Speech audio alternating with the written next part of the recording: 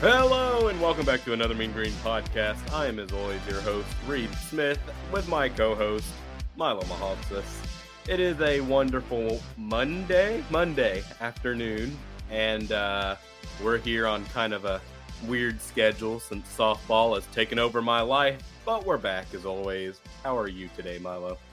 I am doing great as I try to get my cat to stop biting at my computer wires, but it is all good because I'm here and ready for another episode of another Mean Green podcast on this very gloomy Monday afternoon.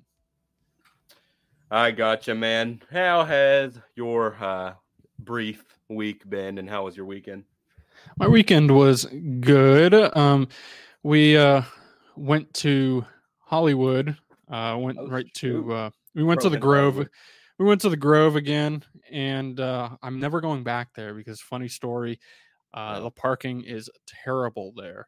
Really? So it's the Grove, nice little outdoor shopping center in Hollywood, and you would think that they'd have enough parking for everybody. It's a giant parking garage with like 6 floors.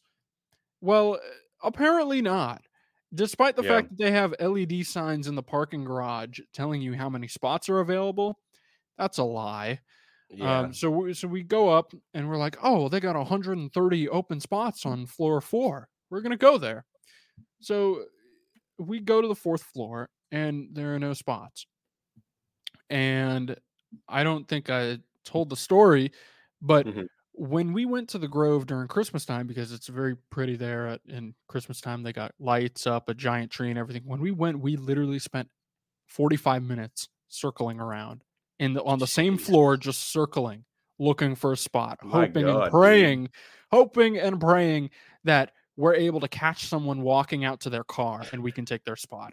You're on that. You got to UNT at 11 a.m. It's literally like that, except you have to pay for the parking too. So the longer you're there, the more you have to pay. So we went there again this weekend, hoping that it wouldn't be like that. We were thinking, well, maybe just maybe it was because it was holiday season. Everybody wanted to go see the lights. Well, yes, that did play a role. Ultimately, we still had to circle around for 15 minutes in the same situation. We started getting deja vu, and we were fortunate enough to get a spot. But there you go. The Grove is very nice, but I don't think we'll be going back there because it's such a pain in the ass to find parking. That's my little story of my weekend for you. Gotcha. Well, yeah, I mean, I feel like parking in general is kind of an issue in the United States. I feel like the infrastructure is so car heavy, and so there's never anywhere to park. Yeah, especially here, dude. I was talking to my my mom the other day, and the parallel parking culture, that's right, I will use the word culture. The parallel parking culture. I will gladly use that because it's true everywhere you go. Parallel parking. Now, I know that's how it is in pretty much every major city, but it's a very, very big pain in the ass to drive through downtown Hollywood. Now, there's people crossing the street and everything, but on top of that, you also got to worry about people parallel parking, people to your right that are parked, that are getting out of their cars, right? You don't want to, take someone's door off because they just opened it and you're trying to drive right by them to the left of them. So, it's driving through Hollywood is not fun, but ultimately it is cool to, people watch and see what's going on there. So I feel like Hollywood would be really good for that. Yeah, it definitely is. As someone I love going out and I love being around people. Don't really love socializing with people. I'm kind of I'm not as outgoing as you are. I'm not outgoing. I think you're pretty outgoing. When have I ever been outgoing? I think you are very outgoing, Reed. You talk to a lot of people in your classes. I probably went. I think I went about throughout my 3.5 years in college. I really only spoke to my classmates when I had to. So okay, that is true. I have a friend. I've always in all of my classes had a friend in every one of my classes. Yeah, I went through the majority of my classes. I just didn't really speak to anybody. Yeah. So, Yeah. No, I get what you're saying. I wouldn't consider myself like, I don't like outwardly search to be Yeah, social, I guess. that's But fair. like, if I'm around people, I like people. So I'll Yeah, talk to them. yeah. But that's hard at UNT, just to be completely honest, because you'll sit down next to a person and they'll just kind of like look at you and be like, Yeah. and they'll just be like, they'll look at you like, well, who are you? And I'll Yeah. just kind of sitting there, like just to put it more understandably. The people at UNT are not very social, and I am. So that's a Yeah. little bit of a setback, I would say, about the school. But we move. But I guess I am more social than you, at least. I don't know how much more social I am than John, because I feel like John also talks to everybody. Yeah, he's a pretty social person. That's I like a think when I different that's like a different it's a social though. different kind of social, I guess. Not in a bad way. Not in a No, bad no, way. not in a Just bad want to way. say that, but more social than me, but I feel like, you know, yeah. Yeah, I was actually on the phone with my girlfriend as I was leaving Lovelace yesterday, and as I'm like walking down the stairs and I see a bunch of people, I'm like, okay, yeah, see you, man, tomorrow. Okay, see you tomorrow, man. All right, yeah, see you, or like, see you on Wednesday, dude. And she's like, why did you call me if you were just gonna be around a bunch of people? And I'm like, it's not my fault that like when I'm walking out, a bunch of people know me. Yeah. Yeah, and So that's fair. yeah, I don't know. Yeah, but she was kind of laughing at that a little bit. But anyway, I guess my weekend, it was a softball extravaganza once again. 6 games in 3 days. Uh, very tiring, Oh yeah. as usual. Went home to Keller on Sunday. Saw my parents a little bit. Back to Denton today. But man, there's just something about reporting softball that like is therapeutic slightly, because you're there, and softball and baseball, I grew up loving baseball. I still love baseball to this day. Just scoring softball is so peaceful for me, to where it's such a simple game Yeah. where it's player by player. It's not quick moving by any means most of the time. It's just very simple. It's nice. I like it. It's my favorite thing to report. So it was a good weekend, but other than that, it was pretty chill, man. I mean, just not a lot going on. We'll talk about basketball later. Yeah. But yeah, I mean, sounds like you had more of an eventful weekend than me, in terms of like you went out and did stuff recreationally. I Yeah. was I was there to work, but dude, they had a coffee stand I at, at saw the uh, that. at the park. Yeah, and I got me a iced chai latte, and I Oh will say, my, a chai latte consumer. and I will say that I was awkward in that situation, because their board just said chai, and I'm like, can I make that iced? Like, can I ice that? Because it was kind of hot, so I didn't want to drink a hot hot tea, So Yeah. I got my chai iced, and they're like, yeah, we can definitely ice a chai. And they asked me for my name, and I was like taken aback, because I thought they were just gonna make it and give it to me. I'm like, I'm not gonna leave, dude. Like, I'm gonna be right here. So they can hand it to you and But scream, "Reed, nope, they iced wrote it chai down. latte." I was the only one at the stand at that time. So I write it down. And they spell my name with an I. So they get the re-id going. Oh man, Yeah, Reed. bummer. The re-id. I had my 7th grade English teacher was named Reed with an I. That's crazy. Now I see him at UNT games. Where, how does that come up? How does what come up? How does that happen? You see him at UNT games? Does he just go to the football games, or does Yeah, he he have just a goes to the daughter or games. a son that goes here? Or? I think he I think he's a graduate. I don't know. Oh I mean, wow, he's I think he's pretty active on Twitter and stuff. Maybe he listens to this podcast. I'm not gonna say his name. Him and I didn't really get along. Mr. Reed with an eye. I don't know if he well, I guess people can guess it off of that, but I don't know if he even remembers me from 7th grade. I mean, it's been what? How long has it been since you and I have been in 7th grade? We're both the I same don't age. know. So you were in it a year before me. We're 22.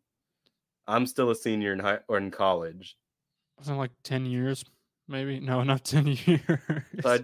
I just turned I think maybe, dude. Yeah, no, maybe, yeah. Okay, Yeah, so maybe it's like maybe 9, 8th 10 years, grade about and that. then 4 years of high school. So that's 5 plus 4. So it's been 9 years. Yeah. Obviously, I don't look the same now as I did when I was how old is that? Like 12 and 13. I mean, I Yeah. hope not. Um I look different from that now, but I mean, I just wonder if he remembers the name. I had him and his wife, his now current wife. She worked at the school I went to, so I had him and his wife. So I wonder if they remember me at all, and as they pass me, they're like, "Oh my god, there's that little Reed that we used to teach." They get into bed together at the end of every night and they go, maybe not every night, but every once in a while they might think, so who was your favorite student? Who's your favorite student? Oh, Not Reed do you, Smith. you remember Reed Smith? Oh yeah. I think I had him in a class. Yeah. That's probably that is Hey, what their pillow talk sounds like.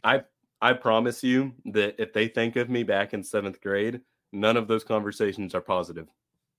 Probably not. Dude, I 7th grade for me, dude, I was a menace. So I imagine them that is what their lasting impression of me is. I mean, obviously I've matured in 9 Yeah, years, yeah. I but think 7th grade was rough for a lot of young boys. Um, I think it's kind of that age where you just kind of dick around and do whatever you want. And yeah, I remember, man, 7th grade for me. I think 7th grade was okay, but I think it was 8th grade where I didn't do anything bad. I mean, I punched a kid in the face out of self-defense in 8th grade, but you know, I didn't do anything bad. I just punched a dude. I mean, he yeah, deserved it though. that's probably the worst we did in school. Aside from that wood shop, I was friends with this guy named Derek, and yeah, the Derek the man. Woodman. Yeah, he was it was in wood shop class. He was the worst influence. I remember we were messing around with like the scroll saws and stuff that could get you stuff that could do some pretty bad damage to you essentially if you Jeez. mishandle it. And yeah, we were yeah, it was Yeah. it was a fun time. Fun time. See, I The guess Mr. Morrison definitely did not like us. But Mr. Morrison, if you listen to this podcast, we're sorry. yeah. I apologize for Milo. Yeah, there's my Um, apology too. exactly. Actually, the person in my 7th grade English class that I guess was a quote unquote bad influence on me was more like we were friends and we messed around because we were 13-year-old guys. He actually he owns a shop in Southlake now, and he's like doing pretty well for himself. Like he owns like a lifestyle brand, Oh and it wow. has a store in Southlake. Yeah, he sells a lot of shoes and like clothes and stuff that you'd wear. Very similar style to kind of the rap contemporary. Oh, very nice. Yeah. Good stuff. So, you know, I'm sure my 7th grade teacher thought that we were not gonna make it, but I They worked for didn't know. 24/7.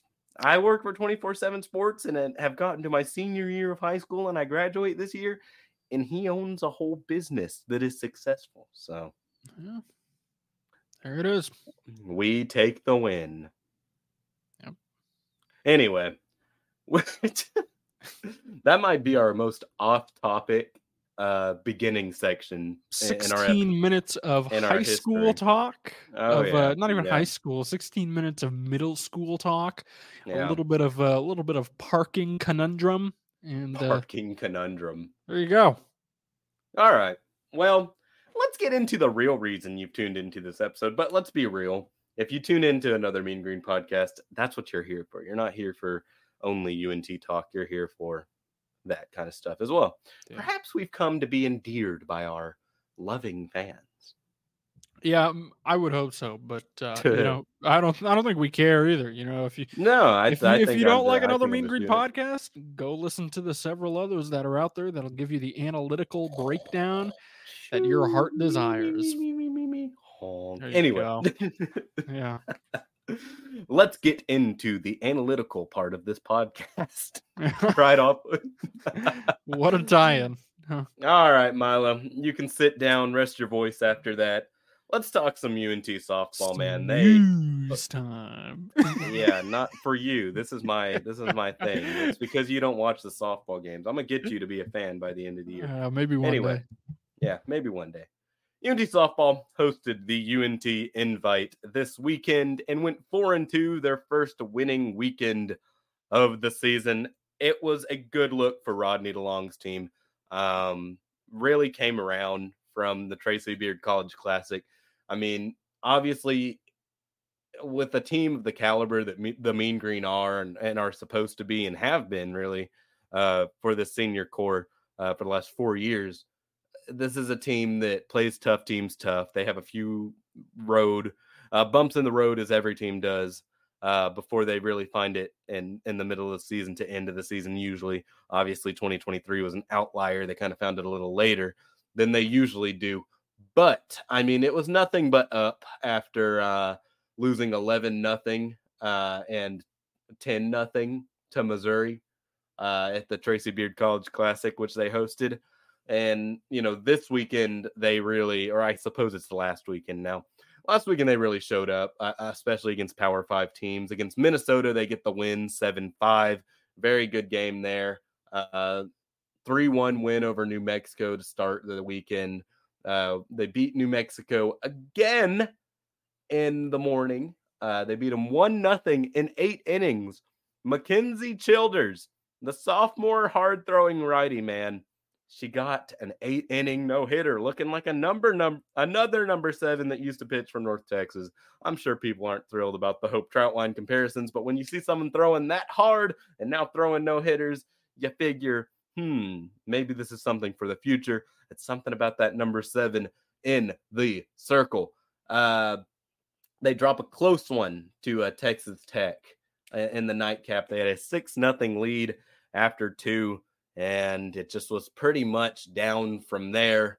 Skylar Savage gets the loss in that one. She came in relief, loaded the bases, exited after recording no outs. Mackenzie Childers came in to clean it up, kept it as clean as she could, really, considering the circumstances. Tech does complete the comeback, though. Wins 8-7. It was 8-6 after their big inning. I believe it was the 5th inning, just off the top of my head.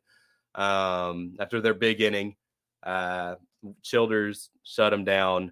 And the top of the 7th, the bottom of the 7th was nothing going for UNT.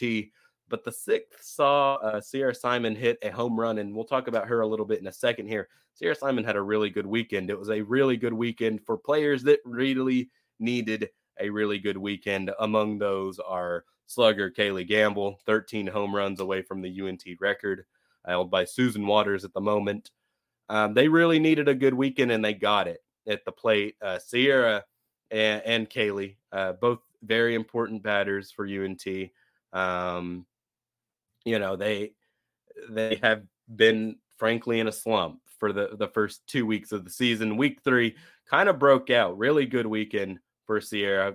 The kind of highlight of her weekend was an RBI triple against Stephen F. Austin. She had a home run against Texas Tech as well that I mentioned. Kaylee Gamble also got her first home run of the season. And Milo, let me tell you, it was a moonshot. She connects on a Maddie Wright pitch, sends it over the scoreboard. You want to say off the scoreboard, but Milo, it was over the scoreboard. She hit the crap out of it. And man, it was an absolute piss missile. It was an absolute piss missile, I would say.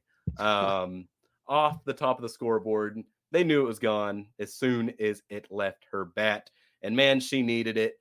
The funny thing after that, Milo, is that they did not pitch to her pretty much for the rest of the weekend. She walked. Let me pull up the stats real quick, but I know for sure, she walked 3 times in that contest after that because they just didn't want to give up another huge dinger to Kaylee. If the UNT was going to beat them, then they were not going to let it be Gamble that did. She actually is seeing the ball very well. You can tell based on her at bat, she's getting into a lot of full count. She's working the count. She's fouling off a lot of pitches. She has 6 walks on the weekend. Kaylee Gamble will figure it out eventually. She always starts a little slow.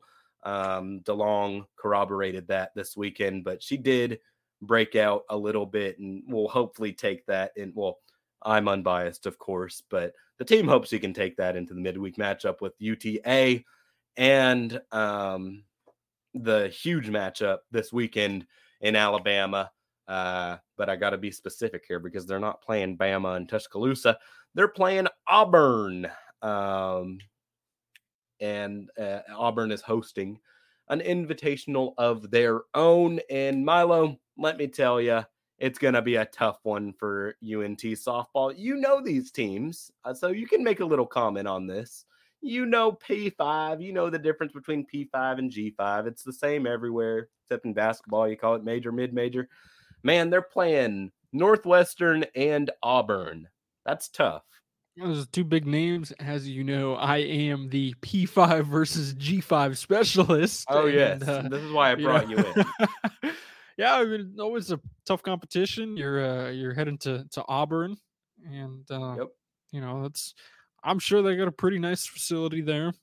Oh, they do. You know, they probably bring in a good crowd too. Yep. And you know, I think it'll be a good experience for them. Oh, for sure. And they'll be able to take it through the season. And Rodney DeLong has always emphasized how, we play tough games, is what he says. Not me. I'm not saying we. For the podcast that doesn't say we. He says that they play tough games and they need to learn how to play tough games early so they can win those games down the line. And, you know, as the years have gone by, you've kind of seen that come to fruition. They had that big win against Nebraska in 2022. Last year, they upset Oklahoma State at home. At Lovelace, and I'm saying UNT won it at home. And, you know, there is something across any sport, I think, to where when you learn how to play tougher competition, it's going to help you down the line, especially before conference play. The AAC ain't no joke, brother. That's probably going to be a 2-bid league, more than likely. But yeah, they're playing Auburn, who is currently ranked number 24, or were ranked last week. The new standings come out tomorrow. They were ranked last week. Northwestern got votes last week. Just tough competition. And then they're also playing South Carolina Upstate. Less tough competition. They start the weekend against the old South Carolina Upstate. Yeah, kind of want to end this section talking about Childers and Wagoner a little bit. Milo, we're calling it the McKenzie rotation because they're both named McKenzie. Wagoner is spelled M-C-K-N-Z, and then Childers is spelled Mac-N-Z. It's the old McKenzie pivot for the Mean Green. Wagoner looked like an ace, and she pitched like an ace this weekend. 3-1 record, 2 complete game wins. That's what they need, man. She was absolutely nails this weekend for the Mean Green. Now has a 2.65 ERA. And then Mackenzie Childers bouncing back. She had an ERA over 11 at the end of last weekend. She brings it all the way down to 4.75. That's 7 less runs on average for Miss Childers. She had a fantastic weekend, and the team is really high on her. And honestly, with the performances she put in, first career no-hitter in 8 innings, Milo. That's an extra innings no-hitter. That's big. Really? Yes, that's an extra innings no-hitter. That's crazy. To put it in terms, that would be like a winning in a shootout, but it was 0-0 before the shootout. Very well put. Now I Indeed. understand the magnitude of it. Indeed. Put it in There you hockey go. terms. Put it in hockey terms. You're welcome. So yeah, I was big on her. Looking for Skylar Savage to have a bounce back weekend. Little bit of a rough one this weekend. She has walked 11 more batters than she has struck out this season. 20 walks, 9 strikeouts. Savage is a down pitcher, however. You'd think 6'2", the size of her, she'd be a strikeout pitcher. No, she pitches to contact. So she's not going to start the world on fire with strikeouts, but you do expect the walks to go down a little bit as the season progresses, and I think it probably will. The McKenzie pivot and Savage is a good rotation, and that should help them in this stretch that they're about to get in from, they go to Auburn, face Northwestern and Auburn. Then right after that, they go to Texas A&M, and then they start conference play against Eastern Carolina right after that. So, I mean, it's a brutal stretch, but it's a stretch that, if they can get in the next, 5-6 games, if they can win 2 to 3 of those and, come into the conference slate at 500, I think that would be a slight win considering how difficult the non-conference slate is. And it does not get easier during the season. They play Oklahoma State. They play A&M again. They play Oklahoma State twice, by the way. And then Wichita State's going to be tough. They were picked to win the conference. It's kind of who everyone is chasing right now in the AAC softball world. But let's not talk about conference just yet. Don't want to get too ahead of myself. A 4-2 weekend, for UNT softball is a great way to end things. And just to end this little section, I want to give my standouts of the week. And my number one standout of the week has to go to Mackenzie Childers. Man, you can't throw an 8-inning no-hitter and not get a standout of the week. Good job to Mackenzie. And then my offensive standout, I'll go with Madison Conley, the freshman from Shawnee, Oklahoma. Milo, imagine this. You're a freshman, right? And you're asked to bat leadoff. That's a lot of pressure. That's crazy. That is. Indeed. I mean, that's like the equivalent of being thrown into the top 6 in your very first NHL game. Exactly. Put it in hockey terms. There you go. That's a pretty big responsibility to go out there. Exactly. Huge responsibility. Yeah. Putting in the first line. Yeah. But man, she made the most of it. Hit her first career home run against Stephen F. Austin on Sunday, and it was not a cheap one, Milo. It was well over the center field wall. She knew it off the bat. There was a little bit of confusion because it hit the net in center field and bounced back. And so for a minute, no one was sure if it bounced off the wall or went over the wall. Of course, we all saw it go over the wall. The umpire gave the signal, and then it was a party at home plate. But now Conley, I imagine she'll get a few more at bats. She has 3 starts this season, batting .333. She's a talented old freshman, has a lot of pop, led the team in fall ball and home runs. So I imagine we'll see Miss Conley a few more times throughout this season, but that'll do it for my UNT softball section. I'm a certified yapper when it comes to this section, but there's a lot to talk about this season. UNT softball will be taking on a stiff competition and maybe what is their hardest tournament of the season so far, and it's their last non-conference tournament before heading to Texas A&M and then heading into conference play. All right, Milo. Very nice. Very well put. Here, a lot let me of get a drink of water. Yeah, you're gonna need a sip after that one. That's some good softball analysis here on another Mean Green podcast. I mean, how many other podcasts out there cover Mean Green softball? Out of curiosity, I would think I'm the only one. The only one. There you go. Now we can coin that as our own. Another Mean Green podcast. You're home for Mean Green softball content. I don't know. Yeah, there you go. The one for I don't think I can say that. It might be a trademark. Yeah, I don't know if you can say that. Yeah. I was just talking about Raising Cane's. Yeah, there you go. Anyway, let's go to the hardwood. Let's go. Milo, gonna let you talk. I'm gonna let you finish, but no, I'm gonna let you talk here after I just talked for 5 straight minutes. Do you think USF deserves to be ranked? They're number 25 this week. It's a good question. I think so. I think so. I think it's a team that's proven themselves. They've gotten some good wins together. They've proven time and time again that they can run with the big dogs of the AAC. I don't think it's a fraudulent ranking like fraudulent Atlantic University.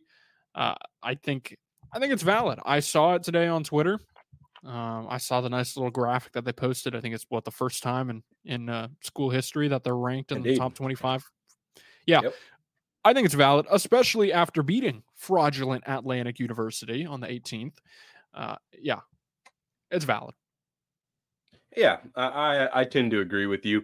I mean, they've won 13 straight games. They're 14-1 in conference, 21-5 overall. They have been a force. And my question is it a ranking that we saw coming? Like, did a lot of people see this coming?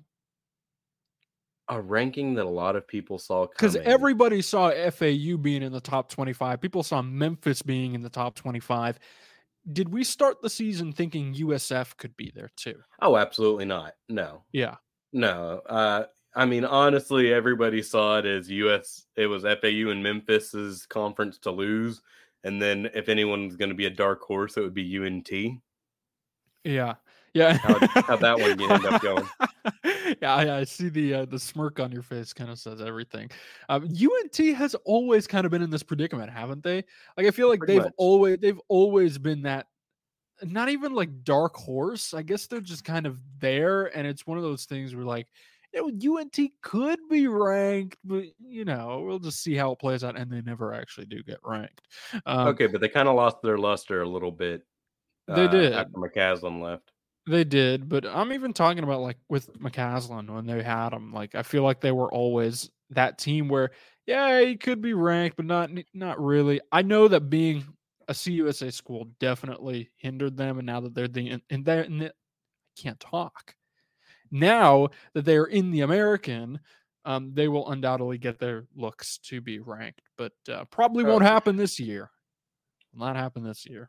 Yeah, will for sure not happen this year. They might be something at Dickey's, but we'll see. Yeah. And then another huge thing in the American, Memphis beat FAU in a rematch of that first round classic last year. Look at them Tigers. Yeah, they're finally back in the win column, and they've won 2 straight. That's Penny Hardaway's Super Bowl right there.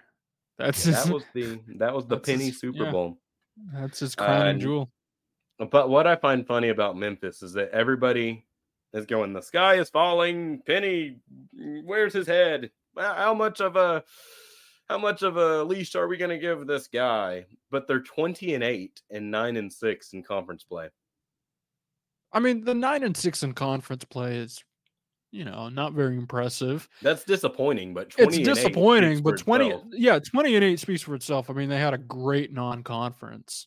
So I think this Memphis team, again, let's not forget that the minute you head to Dickey's Arena, it's a totally clean slate. It's a new season. It's brand new. So anything can happen. And UNT fans in particular, they know about this because they've experienced it. They've witnessed it.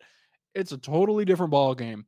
And, I don't think if you're a Memphis fan that it's disappointing, obviously, that you're having, a not very good regular season, but I think things might turn around in conference play or in a tournament.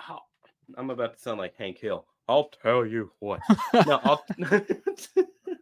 I'll tell you what, Milo.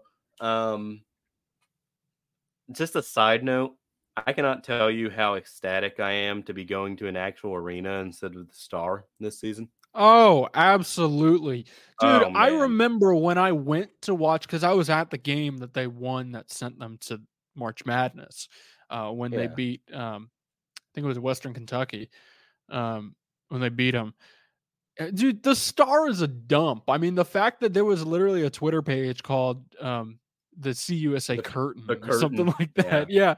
It's embarrassing, and I understand. It's like, oh wow, it's Cowboys related. Yeah, it's a Cowboys practice facility that's turned into a basketball, not even arena, but like for football, it's a good venue. Yeah, for football, it's a good venue. For everything else, high it's school not. football tournaments. Everything else, it's terrible, and I don't even know why they bothered to have it there. There's a bunch of other venues that you could have used in North Texas, but Pretty sure they're based in Frisco. I mean, just off the top of my head. CUSA, yeah, CUSA is yeah. Now that you said it, kind of makes sense. That I think they are based in. Are they based in? I think they are In Frisco. I know they're based in Texas. Their headquarters is in Dallas, Texas, but literally anybody could say. They call all of DFW Dallas, if you don't know what you're talking about. Let me look this. Let me just call Judy real quick. I drove past it. Yeah. Let's see. NCAA. Hold on. It. Yeah. It is no, I could have sworn I drove past Olympus, USA. Oh. It's Olympus Boulevard in Dallas, Texas. Okay.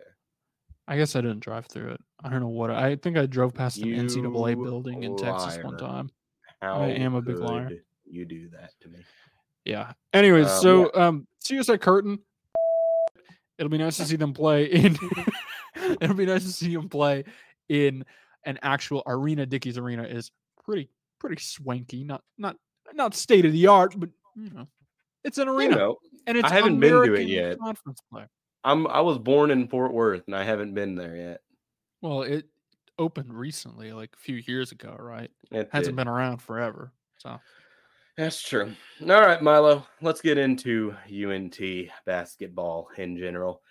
They pulled the UNT, Milo. It was a good crowd on Saturday. Or was it Saturday or Sunday? Oh, Saturday. Yeah. It was for sure Saturday. It was a good crowd Saturday. 5,247, halfway full. Looked pretty good. Was loud. And they led 37-32 after the first half. 25. Outscored 32-25 in the second half. Lost 64-32 in front of a big crowd against a team they should have been beaten. Last place, UTSA. First time UTSA has beat UNT in like the last 4 matchups, I think. So, yeah. Embarrassing is probably the only word that you could use. Yeah, embarrassing. Yeah, absolutely. Kind of, this is your sport, right? You see fans, Mean Green fans on Twitter, bad mouthing UTSA, and they say, "Oh well, where are you guys? Where are you guys now? You guys were trash talking us all of football season. Where are you now? We're a basketball school." And you lose to the team that you've been clowning on. Yeah. And it's a bottom team. They're 9-19. They're trash. And you lose to them by 2 points. And you choke a lead like that, like you said, I think 37-32 at the half. Yeah, that's not ideal. I mean, I'm looking at the box score. Jason Edwards kind of looks at him, and CJ Nolan, really the only two that showed up in this game. And that was CJ and Ruben's first game. Yeah, it was their first game back too. So, CJ, impressive stuff coming off an injury.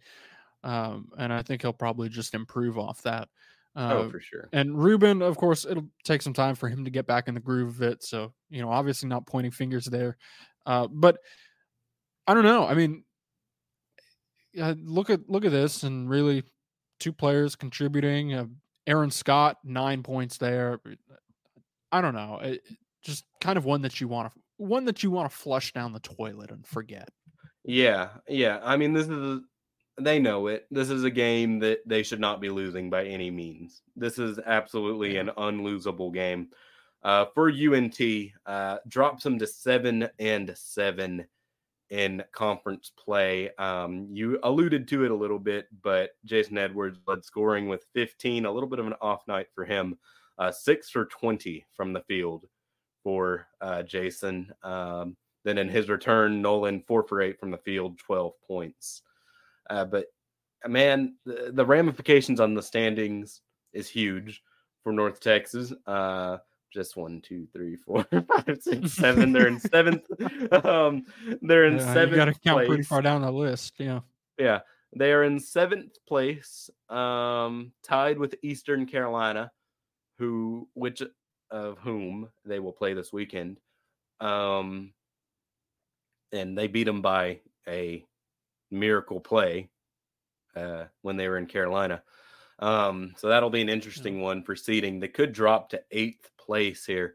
But Milo, if Rice, I'm just spitballing here. UNT, they're not gonna like completely miss the tournament. First 10 make the tournament. There's not a feasible way that they miss the tournament. I believe they play like 4 more games. So yeah, they play 4 more games to completely miss the tournament. They'd have to fall below Tulsa, who's 5-10.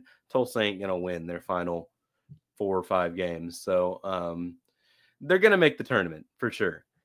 Yeah, There's no I doubt think they about are. that. I think But they are. Yeah. the issue now is how bad is the seeding going to get? Because Right.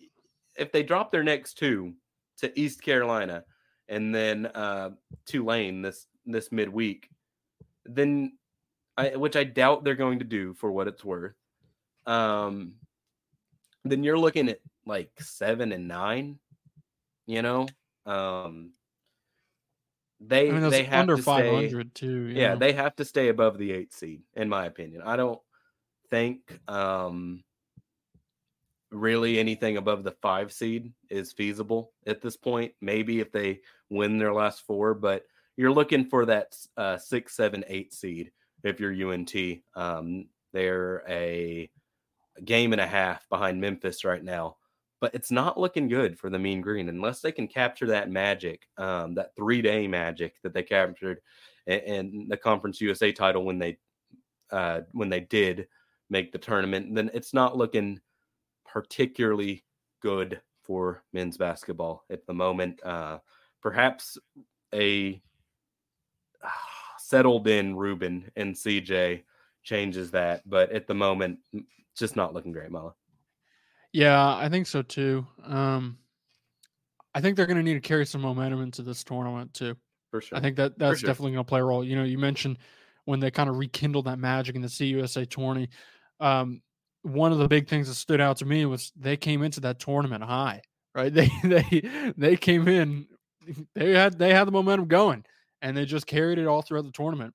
So Yep. I think they kind of have to work with what they've got and string together some big wins here in this kind of last stretch. I know it's not going to be a pretty easy stretch with ECU and FAU coming up, but I think if they're able to pull away with those 2 wins, then they can definitely come into the tournament on a roll. Yeah, I completely agree with you there, Milo. Precisely what I was thinking, in fact. Man, what a bounce back for UNT women's basketball. Precisely. What a bounce back for UNT women's basketball. We talk about it a lot. They bounce back. I think we say it every time we talk about them, that they bounce back really well. Yep. They lose a tough one to UTSA on the 18th, 63-66. Then they lose another tough one against Charlotte, lose by 1 point in overtime. Both games at home, ends the 10-game home winning streak. But do you know what they did in Birmingham on What did they do? Saturday? Against the they Blazers. just decided against the Blazers. They just decided to win 95-77. Oh, the normal. Yep, good win. Nearly dropped a hundo on UAB, so they bounced back well. Jason Burton, all gas, as he likes to say. Or is What's it like the premium gas? Yeah, premium gas. Only I keep seeing them post gas. Yeah, that's what it is. And they proved that premium gas. I don't recall the last time I saw UNT women's basketball offense that looks quite like this, Milo. Man, it was a huge game for them after those 2 losses. Maybe they just needed a nice little road trip to Alabama to get them going. Obviously, that is what they need because Desiree Colonel and Tamisha Lampkin, the team leaders all season, Milo, they both drop a quarter of a century pretty much. Desiree drops 24 and Tamisha dropped 25. Oh, by the way, they were on the boards too. 10 rebounds for Tamisha, 13 for Desiree. I mean, they were putting up those big forward numbers that they need to be putting up in order to try and fight back in this race for the 2023-24 UNT women's basketball, the American Athletic Women's Basketball regular season title. They want that 1 seed, Milo. They're currently a 1 game behind Temple, who sits at 11-4. Keep in mind, UNT beat Temple earlier in the season, so they have the advantage over Temple if there is a tie. They're currently tied with Tulsa, however, who beat UNT. Interesting. Indeed. So Jason Burton's team looking for that Conference USA American Athletic Conference title in his first year there. That would be a huge accomplishment. You figure they're taking the 1 or 2 seed into Fort Worth. Now you just got to wait and see which one it is.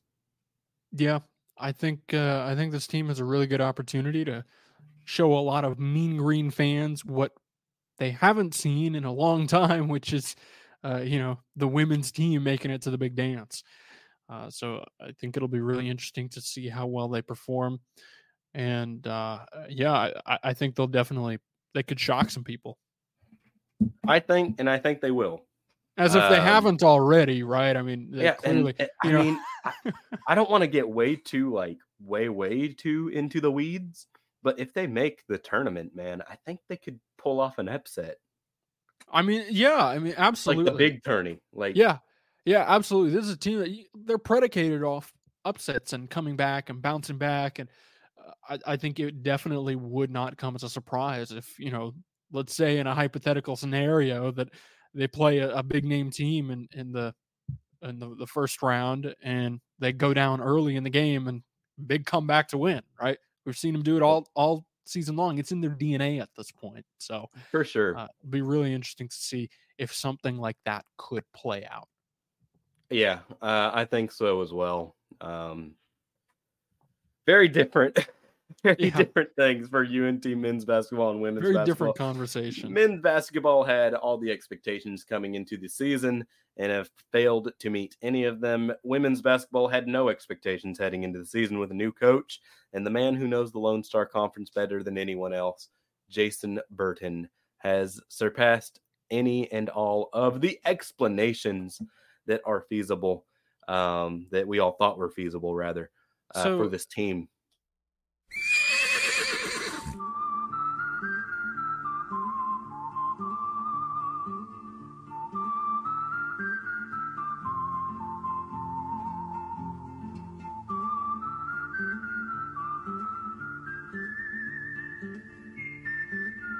Take a nice step off the trail. You are listening to another Mean Green podcast.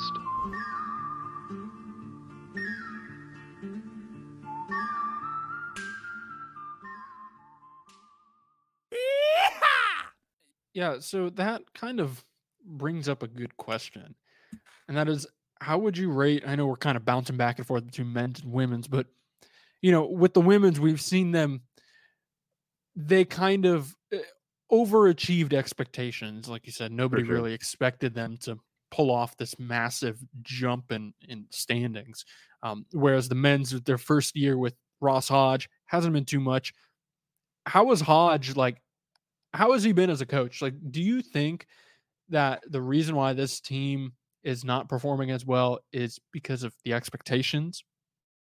I think they lost. Maybe the expectations were a little bit too high, and I think they lost 2 upperclassmen at the middle of the season at the worst time, at grind time, and I think that has played a huge part in it. I mean, I know that if you asked Hodge, if you asked any of the players, they'd be like, "Man, yeah, it's been rough without him, but no excuses." There's a valid excuse there when you lose Nolan and Jones for pretty much a month each, a month and change, really. And I think that's a lot of the reason they've struggled. Do I think they still lose some of those games? Absolutely. But, there's a lot of moments to where you think of that UAB loss at home. Does Reuben Jones affect that one? If he's on what's it called? On for that defensive possession, does his senior leader I was about to say leaderness. Senior Does his- leadership, yeah. when his senior leadership in that moment allow, the team to actually put it together in that defensive possession, although Hodge was denied a timeout. It's just little things that UNT has been doing down the stretch that they have not really done before. They haven't defended well in the second half. Their scoring ability has never been outstanding, and I don't think that would have changed. But I think a lot of those defensive possessions changed with Nolan and Jones. I mean, you look at Reuben Jones. You talk about a guy who knows how to win. How about you ask the most winningest player in UNT history, and that's Reuben Jones. Yeah. He knows how to win. That's a good point. I just, kind of made me wonder because I get it. It's a women's team. There's a women's team that had very little expectations, and they've been knocking it out of the park. Meanwhile, the men's team had high expectations after winning the NIT last year. Well, you have to think about it like this. Look at the roster for totally different roster for too. Jason Burton. I mean, you look at Colonel. Colonel was his player at Texas A&M Commerce. They were doing big things in Div 2, and then they moved up to the Southland and did, not great things, but they played really well. Colonel was there at Commerce for all of that success in Div 2 at the Lone Star Conference. What I'm getting at is she knows how to win, The roster that he kind of made, they either knew how to win, and Colonel and man, I'm completely blanking. Deani Robinson, they came from a winning program under Burton, and those are your flag carriers. Those are your here is my culture, and here's how we do it. And we've been under Burton for years, and this is how he does it. Let's go win some ball games. I'm not saying that culture doesn't exist for UNT. Ross Hodge is as much of a part of that winning culture that UNT men's basketball has created as anyone else, probably more so than anyone else. But you look at that roster, Jason Edwards, sure, he comes from a winning JUCO program. Nolan came from Oklahoma. Oklahoma hasn't really done all that much. Still a senior leader that they were missing. Reuben Jones, certified winner. He's always won. He's never had a season where UNT does not win, Yeah. And then you look at guys who were a part of those teams and are on these teams. Mulai, Aaron Scott, there's just not really an excuse for them. Yeah. Scott needed to step up in their absence, and he just, it's harsh, but he just kind of didn't. Yeah. Yeah, I agree. I mean, the two leaders on this team really should be Aaron Scott and Reuben. We've seen it from Reuben, not so much from Aaron Scott. So it's really ended up being CJ and Reuben, just from an outsider perspective. Yeah. So I think we'll have to see how the rest of the season plays out. But overall, definitely a totally different kind of a wishy-washy feel to the men's season way, especially in comparison to last year. Yeah, sorry, I threw you off your roll there. There was a fly, and I tried to kill it. You gonna vacuum it up too? Oh, I will. After the podcast, I will get the vacuum out, and he'll go do the shadow realm with his buddies. But Reed is an avid vacuum enjoyer. He loves vacuuming flies. Well, I don't love it. It's just something. Don't make me sound like a psychopath. In his free time, he whips out his handheld vacuum and he's looking around like Ghostbusters. He's like, "Where's some flies?" No, I'm not a psychopath. That is not me, Milo. Cut it out. I vacuum flies because I don't know what else to do them, and I don't want to squish them, so I just vacuum them. Yeah. Yeah, exactly. Do you know what else is fair? Giving your friend a take. And when we made this podcast, I wanted to give you that. And so I checked that timing, and I realized it's time to give Milo his take. Better check that timing. It's time for Milo's take. A very heartfelt message, Reed. Thank you very much. Fanatics is ruining sports jerseys. They are ruining sports jerseys. We're just going to jump right into it. Fanatics, as you've seen, the MLB jerseys, I think they're kind of they haven't been officially released, have they, or have they kind of been leaking pictures of them? Oh no, they're being worn at spring training. They're being worn at spring training, and we are seeing body parts and genitalia that we are not supposed to be seeing, because Fanatics, their jersey quality is so bad. It is very thin and very see-throughable, and let's just Fanatics MLB jerseys. I'm looking them up right now just to kind of look at them. Just to preface this a little better, it's Nike jerseys, but they're produced by Fanatics. Yeah. So very similar to, I don't know, it's very similar to what the NHL will be doing. I'm sure, because the NHL has announced that they are not going with Adidas. I don't think it's next year, but I think it might be in 2 years. Whenever their Adidas contract is expired, they're going with Fanatics. But I think it's probably going to be the same situation where it's either Nike or Adidas still producing it and being, produced through Fanatics, whatever, like you said. But these jerseys do not look good, especially the MLB ones. I know that people were comparing the font on the back, the numbers and the letters. It just looks trash. They're ruining jerseys. And on top of the MLB, we've already seen them do it with the NHL fan jerseys, like the jerseys that you can buy from NHL Shop. They're pitiful quality. They're trash. Yeah. And on top of that, they repeatedly make mistakes on customers' orders too. Yeah. I know that there's a difference between the fan jerseys that are being produced and the actual game worn ones. But it looks like the game worn ones in the MLB are like the same ones that the fans buy. Hey, you want to know something like really, really obnoxious about me? What?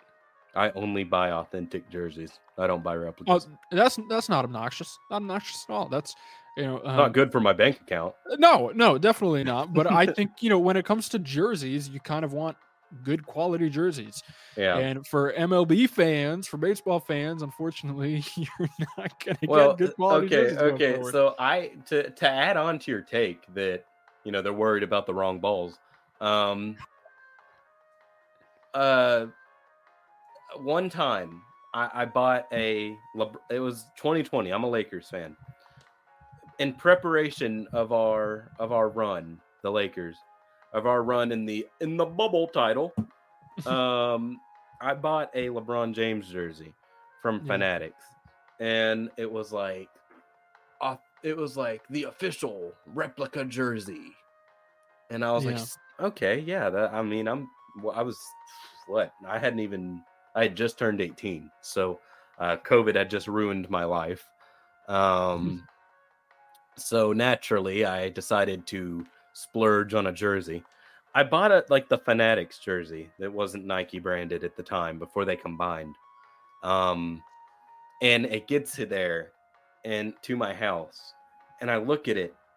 Milo, the quality was awful. I mean, it looked like a fan giveaway jersey for like LeBron James night.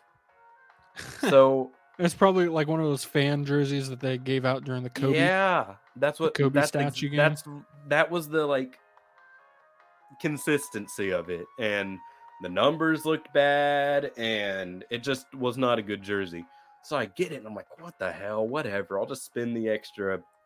I think it was like the extra $50 to $75 for another jersey. So I send that jersey back, get my refund, buy the Nike one, still have the Nike one, still wear it. It's good quality. It's like mesh, and they call it a swingman. I don't know if that still exists, but it's a swingman jersey. Actually has like the embroidered patches and stuff, and it's good. It's a good jersey. Yeah. But my lasting impression of like Fanatics branded things for jerseys was that, because obviously they make shirts. I got the World Series champs shirt from Fanatics, and it's a good quality. Their t-shirts are fine. Yeah, those are fine. When you're asking them to make jerseys, man, come on now. Yeah, it's kind of a joke. And just to clarify, I looked it up. 2024, 2025 NHL season, they will be going with Fanatics. I mean, I understand. Fanatics is like, it's good for money, right? That's You what know, I'm saying. I think that's why a lot of leagues are turning to Fanatics, is, money wise. Fanatics is good at marketing and selling their jerseys. Um, and I think it's really just for money, because you look at the quality of jerseys that are done with Nike, Adidas, and they're great stuff. Like, I personally, the NHL previously used they used Reebok jerseys for a long time, and then they made the switch to Adidas, I think several years ago. And those Adidas jerseys have been phenomenal. I think Yeah, they look the really good. quality on them is great. Really good stuff. Yeah, Arsenal wears Adidas. yeah, and then also just like the overall like designs that they've been able to make is really good stuff. Yeah. But they're moving away with that, and they're going to Fanatics, and I feel like Fanatics is just ruining jerseys. And my whole reason for this take is because I saw a bunch of baseball fans tweeting out pictures of players on media day, like Shohei Ohtani. You could literally see his not his underwear, but I don't know. You if could it's see his underwear, compression shorts. yeah, you can see his compression shorts, and like, come on, really? And you're seeing players' genitals as well. Really? Like, come on. Watch MLB viewership go up like tenfold. that was the long game. Yo, that's crazy. That was the long game. That's crazy. But yeah, so anyways, just to kind of recap, I think Fanatics is ruining sports jerseys. They're ruining the authenticity of it. And I think we need some quality game-worn jerseys. I completely agree with you, Milo, and I will say the world hates it, but every single league should look at what soccer does around the world. I'm an Arsenal fan. Do you know what I've bought every year I've been an Arsenal fan? What? An Arsenal jersey, because they change it every year. And they make millions of dollars because everyone's a fan of Arsenal around the world, or all the fans that are a fan of Arsenal around the world. They go, oh, they changed it marginally. And buy it. Yeah. Every time they drop a new jersey, I'm like, whoa, I need that before the season ends. And it's essentially the exact same red and white jersey, but it's quality. It's nice to wear. Soccer jerseys you can style really well. So they don't sacrifice quality. They just produce more of them than the rest of the world does. But what the American culture of buying jerseys is, and you know this as a hockey fan because I've seen those prices for those sweaters pretty much. Oh, they're crazy. Instead of, because a soccer jersey is pretty affordable. Like an authentic jersey is like 160. Yeah. And it's good quality. And then you can get a replica for like 90. But then you look at American sports, you want to get that, not good quality MLB jersey that's authentic. Well, you better rake in $450. NFL $450 for authentic, and then NHL, you'll know. Yeah, NHL, it's anywhere from 200 to 400 as well. Yeah, and then nobody cares about MLS, so you can get one of those for like $50 on clearance. Yeah. But yeah, I completely agree with you. Fanatics is absolutely ruining jerseys and MLB, which is my favorite. Baseball is my favorite sport. So yeah, but they can't take away our World Series. Doesn't matter. Rangers still winning the title again in 24, no matter what happens. They could be wearing thing. They could be wearing like tank tops, and I wouldn't care because the Rangers won the World Series. Anyway, cornball of the week time. Milo, who's your cornball? So, on the topic of jerseys and uniforms, the Los Angeles Clippers announced a rebrand for the 2025-2026 season. I believe that was the year that the rebrand would begin. And let's just say that the new logo is a little bit controversial. It is definitely something different. I'm just pulling it up now so I can get a little live reaction again to it. But they've got a picture of a boat on their logo. I had no clue that a clipper isn't it like a sail on the boat or something? No, a clipper is a type of ship. Yeah, okay, it's a ship, yeah. I had no clue that they were named after ships. I didn't know what the Clippers was supposed to mean. I just figured that it was Clippers, I didn't know. So a clipper, when you should think of a clipper, it's like the big sailboats with the multiple sails. Oh, okay. Yeah, and you can kind of see that with their new logo.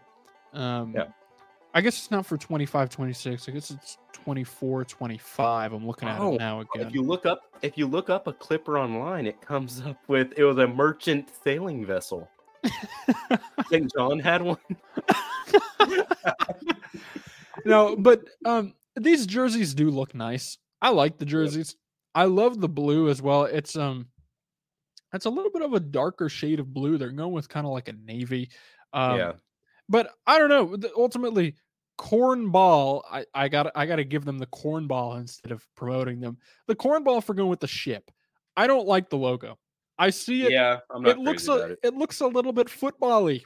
It looks a little bit I will say not football as in football. It looks a little football as in football. It looks a little football. Yeah, it looks a little like it would be called for like the San Jose Clippers of the second league MLS. Yeah, looks like they're going to be the FC Clippers. Yeah, Inter Clippers. Yeah. So that's why you're cornbally over here, because you dropped this logo and it looks totally unlike an NBA logo here. No. I think some of their other logos, like their jerseys, look like NBA jerseys. Fine. Yeah, they look good. This logo and this concept court of the Intuit Dome that we've talked about before on the podcast, the Intuit Dome.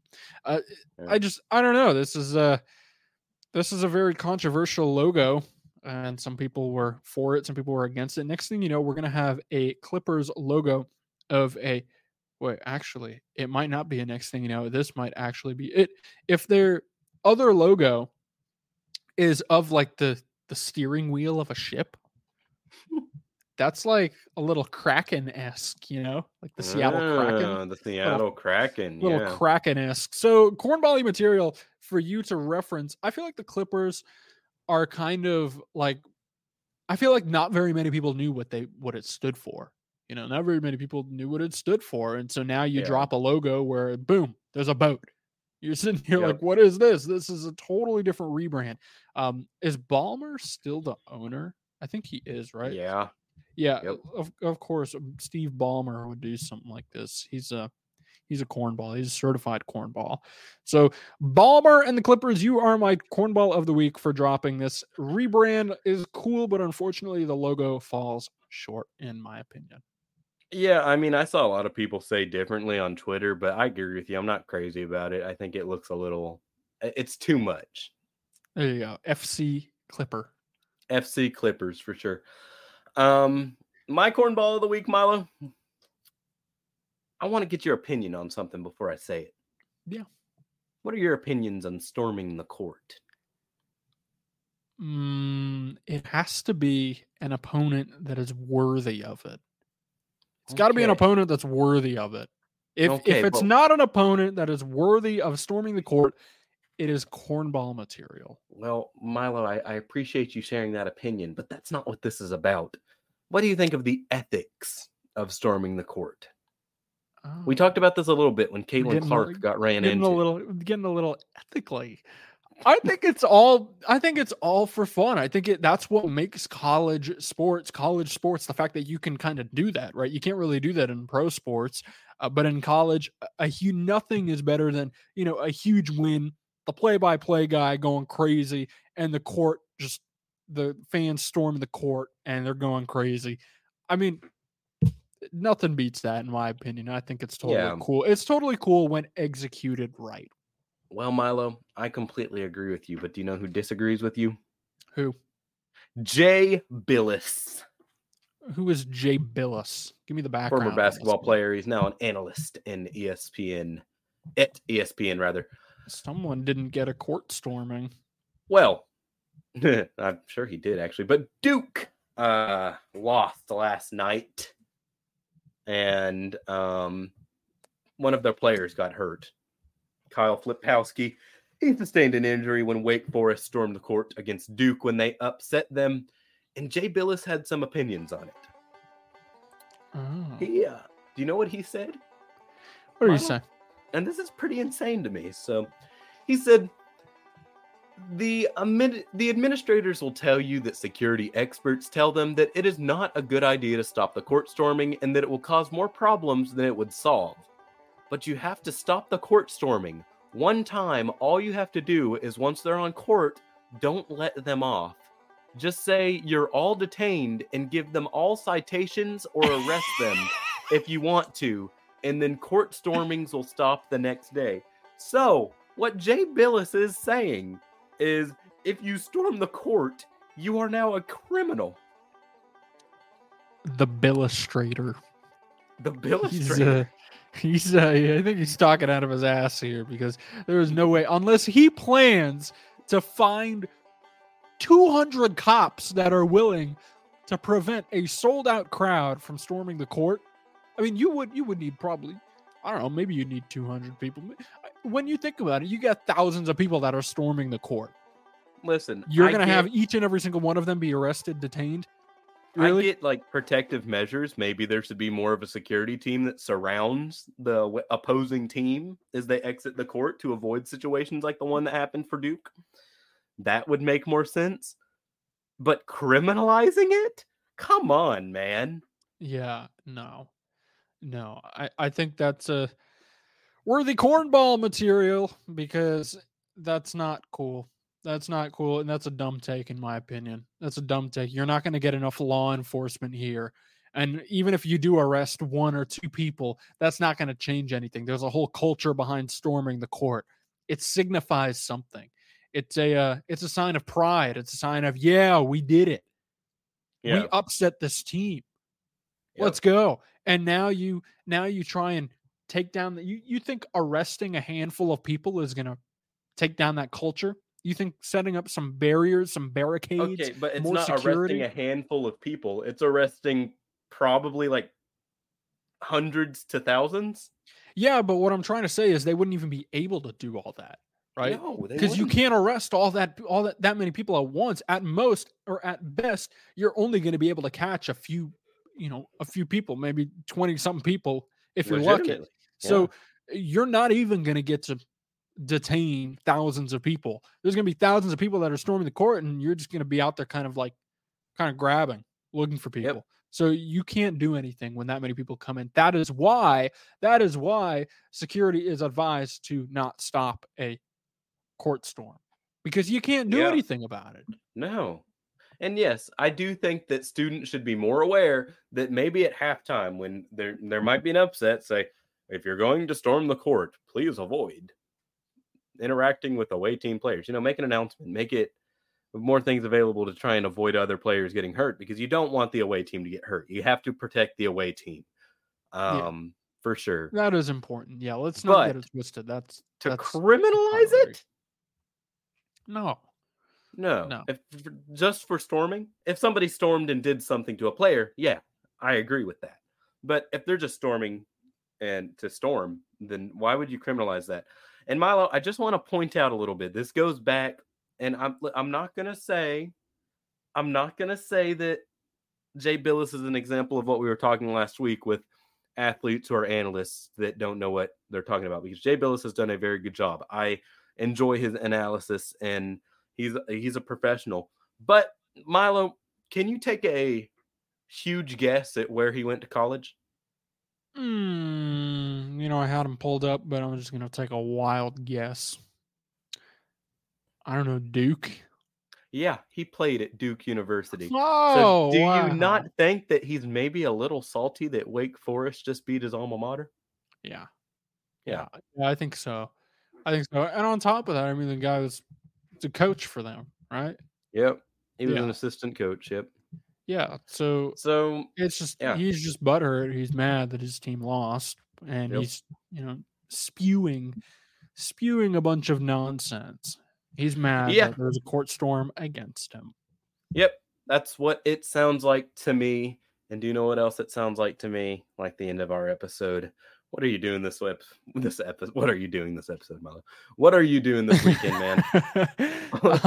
This weekend, I don't know. To be decided because we are well out from that. It's Monday. Actually, what are Monday, you up to this week? What are we doing this week? Monday episode. Yeah, unfortunately, I still don't have an answer for you aside from just working. It's like I said, my Monday through Thursday is pretty boring. It's just work. That's pretty much it. Not much I can do when I work a 6 to 3. Jeez. Every day, sense. Monday through Thursday, because by 3-4 o'clock I'm really tired. So that makes sense, man. You work hard, man. You work hard. Yeah.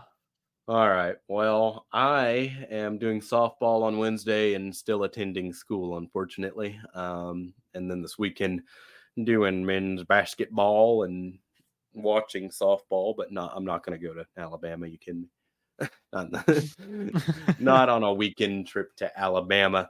That's pretty much it. I mean, I'm not doing anything too particularly fun for the next 3 weeks. So that'll be it from us. Any closing thoughts? I don't know.